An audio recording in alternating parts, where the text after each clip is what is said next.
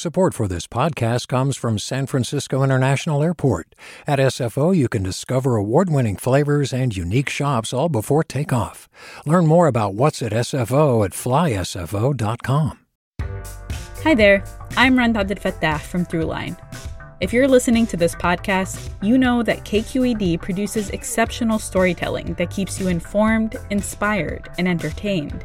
Their podcasts cover issues from your neighborhood to the entire country and everything in between. Support this work today.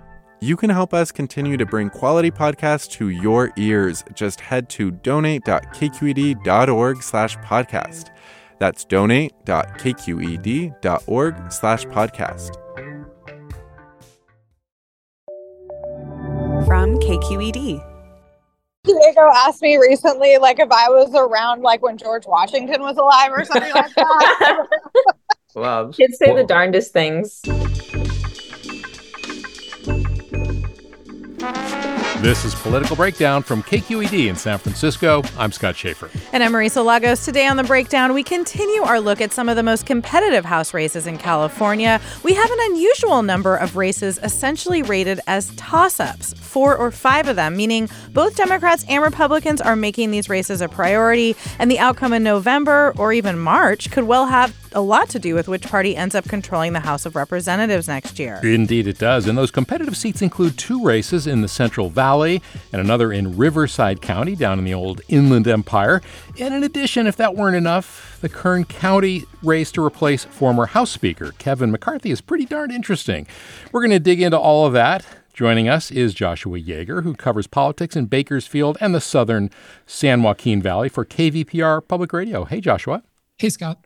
Well, let's begin by talking about that race, the 22nd Congressional District. That's where Republican David Valadao has been there, but that seat has gone back and forth. Of course, it's been redrawn, but this time there could be a potential rematch between him and former Assemblyman Rudy Salas, the Democrat. This is a district that includes Kings County, Kern County, and Tulare County, parts of it.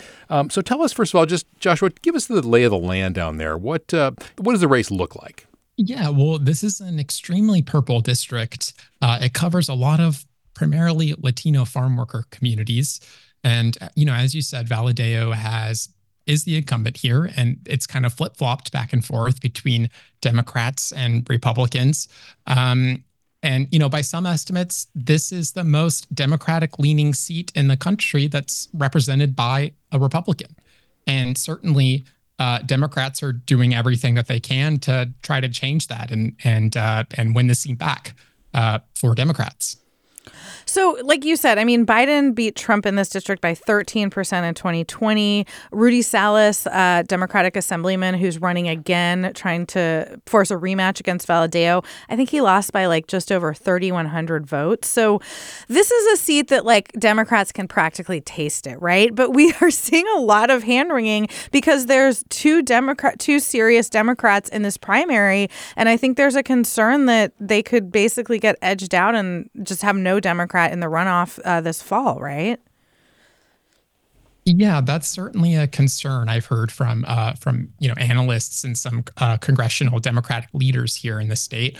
They've tried to kind of keep out of a lot of other Democratic races, primary races, but this one they've really funneled a lot of money into. There's a lot of political advertisements airing locally here. And it's kind of turned a little bit messy. Some attack ads have, attracted attention, negative attention from the candidates. There's a lot of finger pointing internally, a lot of turmoil within the party. And this isn't limited to just the Democrats. It's also happening on the Republican side. There's a candidate there. His name's Chris Mathis. He calls himself a MAGA conservative, and he's running to the right of Valadao. Valadao made headlines a couple years ago when he voted to impeach Donald Trump. He was one of a handful of Republicans to do that. And I believe is just one of 2 Republicans who still has a job in Washington after doing that today. So, the more conservative Republican faction here is certainly out for blood in some ways, trying to unseat Valadao and, trying to turn this seat into more of a conservative direction. I wonder, a couple of years ago, after Valadao had voted for one of the articles of impeachment against President Trump, there was, some concern that Trump could try to run a more conservative challenger to knock off Valadao. And I think Kevin McCarthy kind of stepped in and kind of kept him out of that race. And I'm wondering if McCarthy's exit from the scene, at least, he resigned from Congress. Do you think that his absence is affecting this race in any way, either in terms of who's running now or the fundraising or the money that will get funneled into Republican candidates? Yeah, that's a good question. I mean, I think, the short answer is it remains to be seen. It's certainly true what you said, that Kevin McCarthy probably took a lot of the heat off of Valadao during that period. But I think, the other side of this is sort of a practical one. I mean, if a more, MAGA flavored candidate wins the Republican primary, that's going to set it up really well for Democrats to perhaps have an easier chance of winning this seat. Because as you said, this is Biden country. He won overwhelmingly here in the last election. And so if it comes down to a more, MAGA conservative type of Republican candidate up against a Democrat, the Democrats might view that as a blessing of sorts. Well, on the other side, you have State Senator Melissa Hurtado, who, is challenging, I think, Democrats see it as challenging Rudy Salas, this former assemblyman. And she had this sort of like wah-wah tweet this weekend where her parents actually got targeted by one of those fundraising messages from Gavin Newsom asking them to donate to Rudy Salas. I mean, to help defeat their daughter. Yeah. And I mean, but she said, that nobody has actually asked her to step down from the Democratic Party. I don't know if you talked to her lately, but I just wonder, what are the dynamics there? It must be a little strange. Yeah, super strange. I'm glad you brought that tweet up. The wah-wah was a good characterization. Yeah, I mean, it's messy. Like I said, it's just really messy. Hurtado, I think, would point out that Salas already lost this race once 2 years ago. And so, hey, maybe it's time for another Democrat to take a bite at the apple or to, throw their hat in the ring. But Hurtado herself has not had the easiest of paths to her seat in the Senate. I mean, she just came off of the closest race in state history to win her current seat in the legislature. And she hasn't been campaigning super actively. I mean, she's been around, but she hasn't raised cash in the same, to not nearly the same degree as Salas has. Yeah. Well, what about the voters? What are you hearing that people down there care about? Is it immigration and border security? Is it the price of gas? A lot of people down there drive long distances. Yeah. Well, like I said, this district is very purple, and that comes down to, a lot of people here are dependent on agriculture, dependent on oil, these sort of core industries that the perception is they provide a lot of jobs. And so there's a lot of support for those industries here. And that's why you can have Democrats who perhaps support, more traditional Republican platforms in terms of like ag and oil. So it creates a lot of interesting dynamics here. And like you said, immigration is really important because this is a big farm worker community. There's a lot of immigrants here. And in fact, Valadao and Salas are both themselves children of immigrants. And then just in a few words, Joshua, is abortion playing? And if so, how? Yeah, I mean, I think that's another tricky one. Salas, of course, is in favor of reproductive rights, and Valadao has struck more of a moderate position, at least compared to his Republican rival Mathis. He says he is pro-life, but supports exceptions, in cases of incest, rape, extreme situations, his words. Whereas Mathis is much more hardline in terms of his beliefs on that issue. All right. We're going to take a short break, and when we come back, we're going to continue talking with Joshua Yeager about some of the most competitive House races in California. You're listening to Political Breakdown. I'm Scott Schaefer. We'll be right back.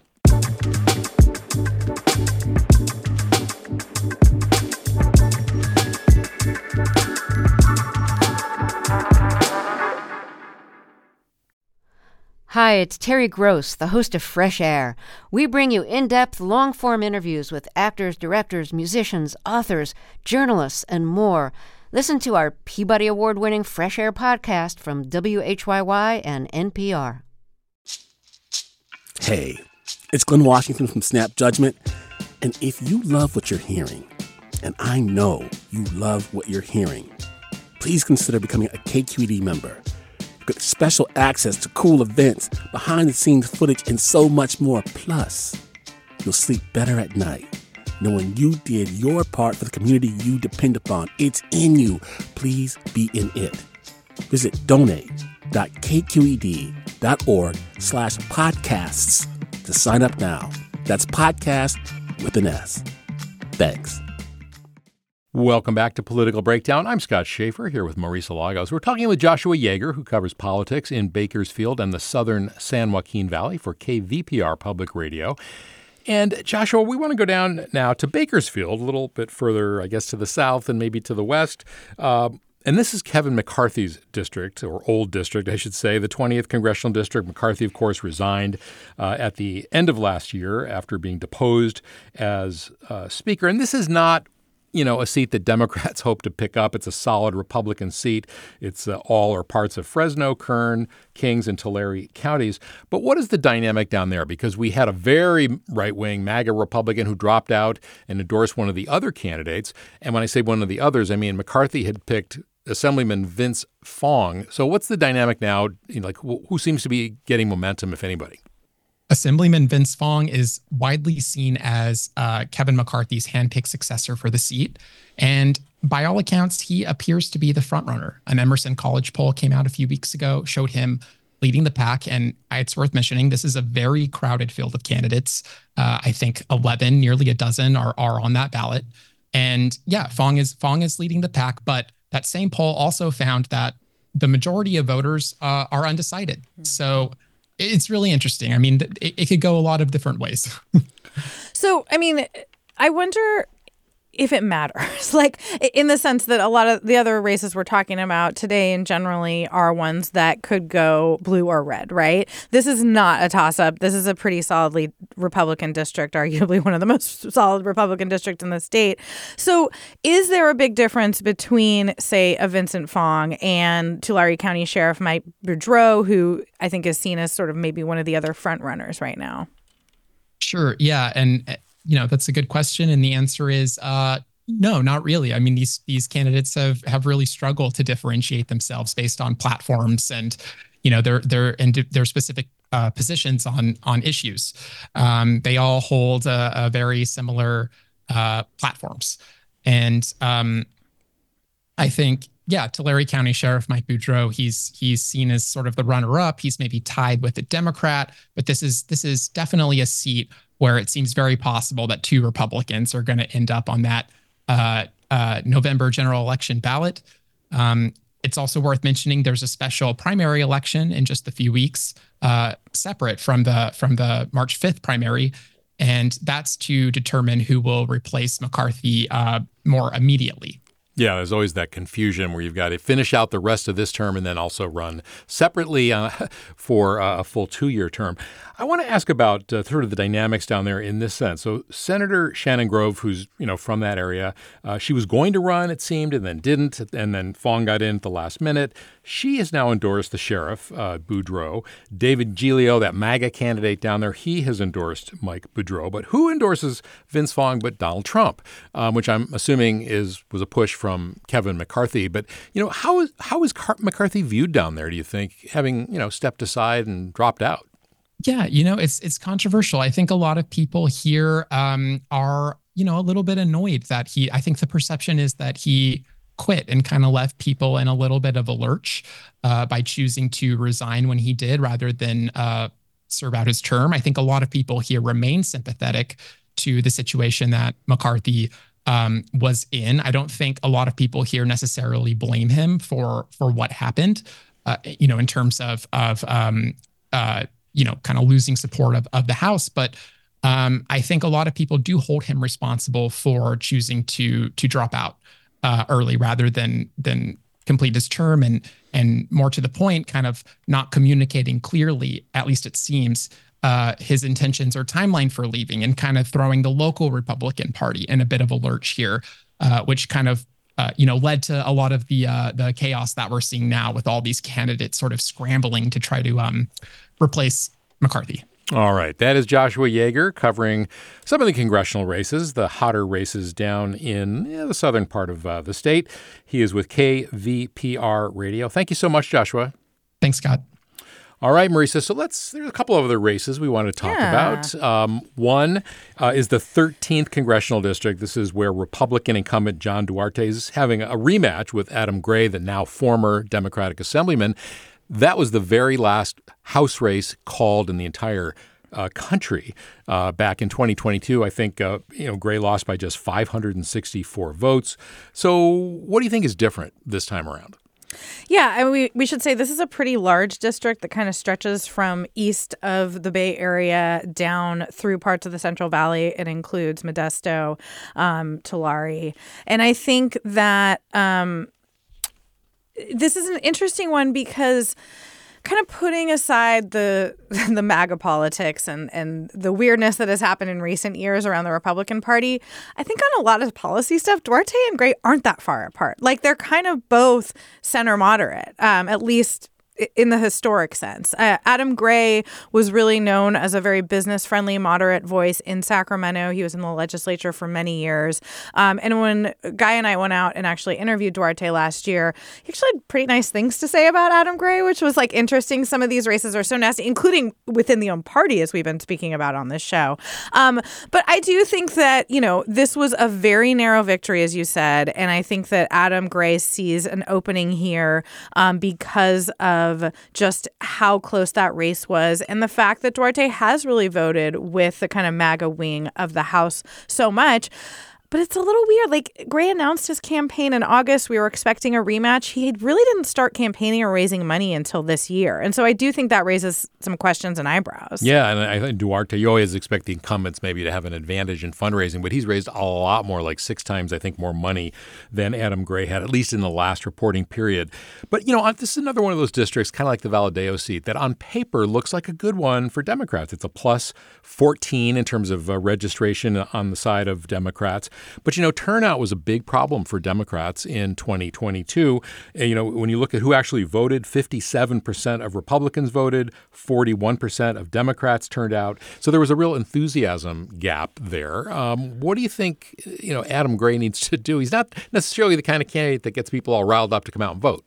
No, and I don't think that in that district you necessarily need to. It is a pretty moderate purple district. Like, not just that it's evenly split, but I think the politics of it are fairly moderate. And so, Gray says that in a presidential election year where ostensibly there's more interest, that should bode well for him. Did we mention he really only lost by like 500 votes, right? So It's not a huge gap to close. And like you said, registration is something like plus 14 for Democrats. I think that the question is, are Democrats excited this year? And I think that's going to depend a lot on what happens on Super Tuesday, including in the U.S. Senate race, right? Do we have an Adam Schiff Democrat versus Steve Garvey Republican runoff in that, to fill the seat once held by Dianne Feinstein? Or does Katie Porter, likely the Democrat who could squeak it out, do that? And does that kind of dem on dem at the top of the ticket bring people out? Because the truth is, talking to pollsters, I talked to Mark Baldessari last week. PPIC just put out a poll on Friday. He was saying in general, despite how important people say this year is, there just doesn't seem to be a lot of enthusiasm on either sides of the aisle. And so, that matters. Like, when we talk about groups like Latinos, like young voters who tend to break for Dems but are not sort of reliable voters in every single election. Yeah, and there are a lot of Latinos in this district, and I think living in the Bay Area or LA, you think of Latinos as being kind of liberal leaning, more Democratic leaning, but in the Central Valley, just kind of like in Florida or Texas, the Latino voters down there are Hispanic, as they often say, are a little more moderate to conservative. Some of them are not, necessarily liberal Democrats who are going to, be, in sync with some of the policies coming out of Sacramento, for example. And I think maybe, somebody like Duarte might be, be seen as a reasonable alternative to the Democratic candidate. Yeah, I would say, though, too, in my reporting, I think it comes less down to, like, are you a progressive or liberal versus a more moderate? A lot of it's just, like, what actually affects you? What is going to drive you to vote? And if you are concerned about gas prices, you're probably not necessarily spending as much time on some of the kind of, more progressive issues that might play better in an urban city. I just think it is a different sort of set of considerations. And, we see this throughout. California, for all of our blueness, is really a very good, like, exemplary of the entire United States. We've got a little bit of everything. We do. Well, in the time remaining, I want to talk about another rematch down in the Inland Empire, and this is where the incumbent Republican Ken Calvert is once again being challenged by Will Rollins, the Democrat, who came close, pretty close, raised a lot of money in 2022. He's at it again raising a lot of money, especially for a non-incumbent. And, this is, again, a very large district. It goes to the west all the way to Corona and then through Palm Springs and Rancho Mirage to the east. And very, very purple, very, very purple district. And there were some ads have been playing in this race. And we want to play one from Ken Calvert, which is, we'll play it and then we'll come back and talk about it. The truth? Rollins was a prosecutor, the worst kind, reducing sentences for predators, releasing violent criminals to commit more crime. Now, Rollins wants his pro-criminal agenda in Congress. That's why he's proudly bankrolled by the defund police extremists. And that's why local law enforcement endorses Ken Calvert. Yeah, so I'd like to see the PolitiFact check on that one. There's a lot of things, a lot of hot button phrases in there. What is proudly bankrolled by the defund police extremists? I just wonder what exactly that refers to. Yeah. Well, Rollins was a prosecutor. He helped prosecute the January 6th rioters when he was there. He also was a local prosecutor for a while. And he's got an ad sort of countering that, although it's not a direct response to the ad. But, for a district that is very purple, he talks about his family roots. The reason I'm a Democrat today is that the party my grandparents once believed in no longer stands for any of those things. Just extremism and the politics of division, which have kept Ken Calvert in office for 32 years. And I think the big question, Marisa, in this race is the second time around going to be the charm for Will Rollins? He wasn't very well known the first time. It's theoretically a bigger turnout in a presidential year. But, Calvert's well known there, too.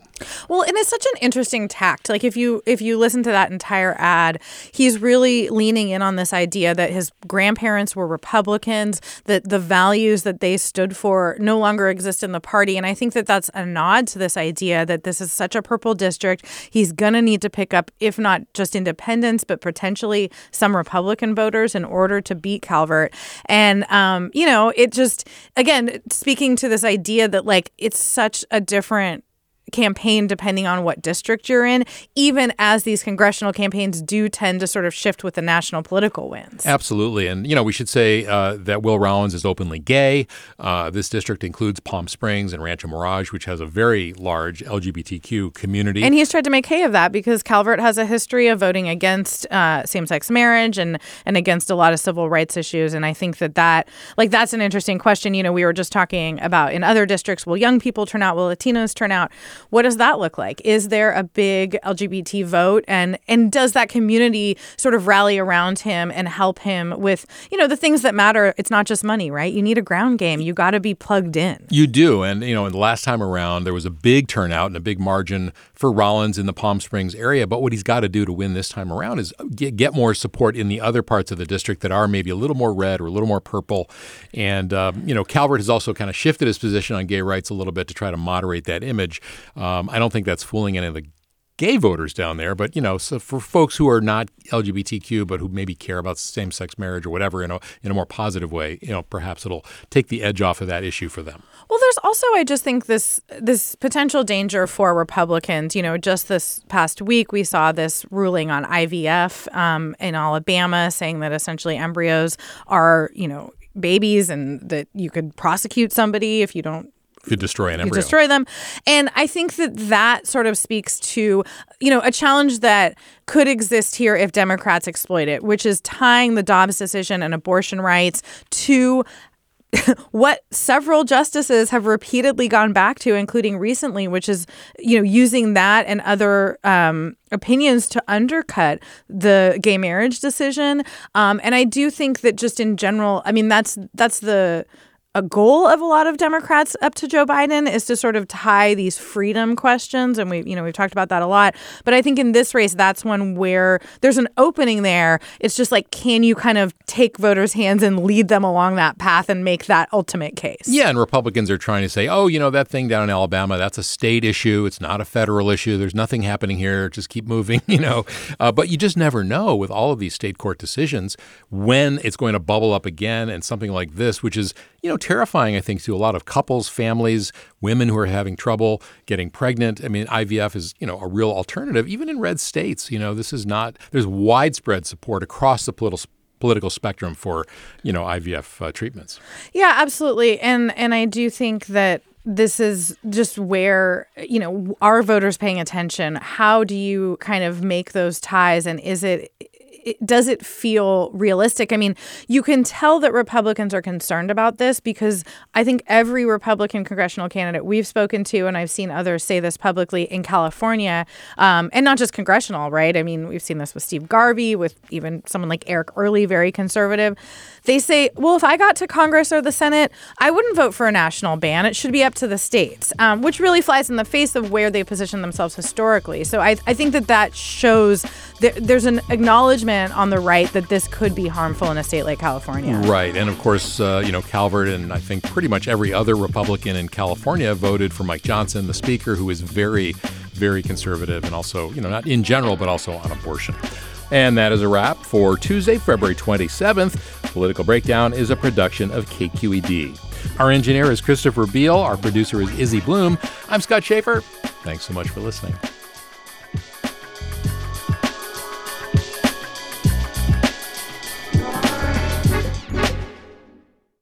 Hi, I'm Sasha Coca, host of the California Report magazine.